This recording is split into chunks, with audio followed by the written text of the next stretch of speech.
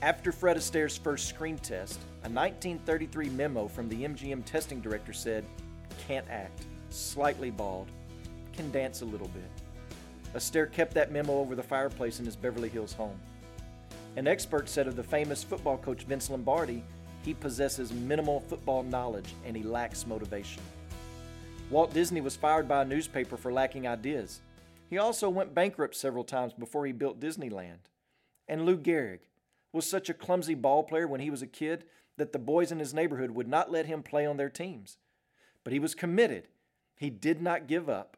Eventually, his name was entered into baseball's Hall of Fame. These guys knew how to handle adversity and adversaries. What we do with adversity and obstacles, how we handle them, are oftentimes the determiners of success. Booker T. Washington once said, "Success is to be measured not so much by the position that one has reached in life as by the obstacles that one has overcome trying to succeed." Sometimes the obstacles we face are physical challenges, a disease, a sickness, an injury. Sometimes the challenges we face are logistical, not enough manpower or equipment to accomplish a task. Sometimes the obstacles are personal, fears, weaknesses, lack of skill. But some of the most frustrating challenges are relational ones, the ones that involve other people and their attitudes and their mindsets.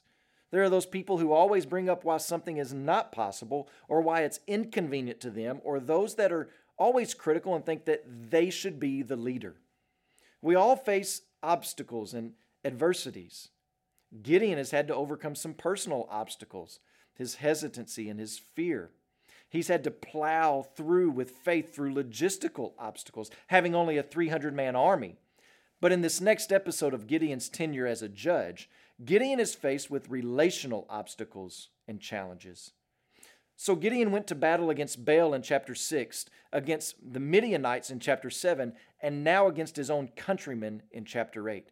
And what we learn is that sometimes the people of God are unwilling to look past their own personal conceits, comforts, and concerns in order to experience the true rest God brings. So what about you?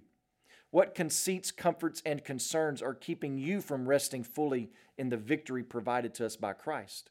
What are the selfish obstacles that you are wrongly placing in front of your pastor, in front of your church? Those are obstacles that need to be dealt with and removed. Well, if you want to hear how this entire story with Gideon plays out, you've got to come back tomorrow. But until then, walk with Jesus day by day. And as you pray today, please remember our Creative Access missionaries in India. Also, remember the Aymara Life Word broadcast that's heard in Bolivia and Peru.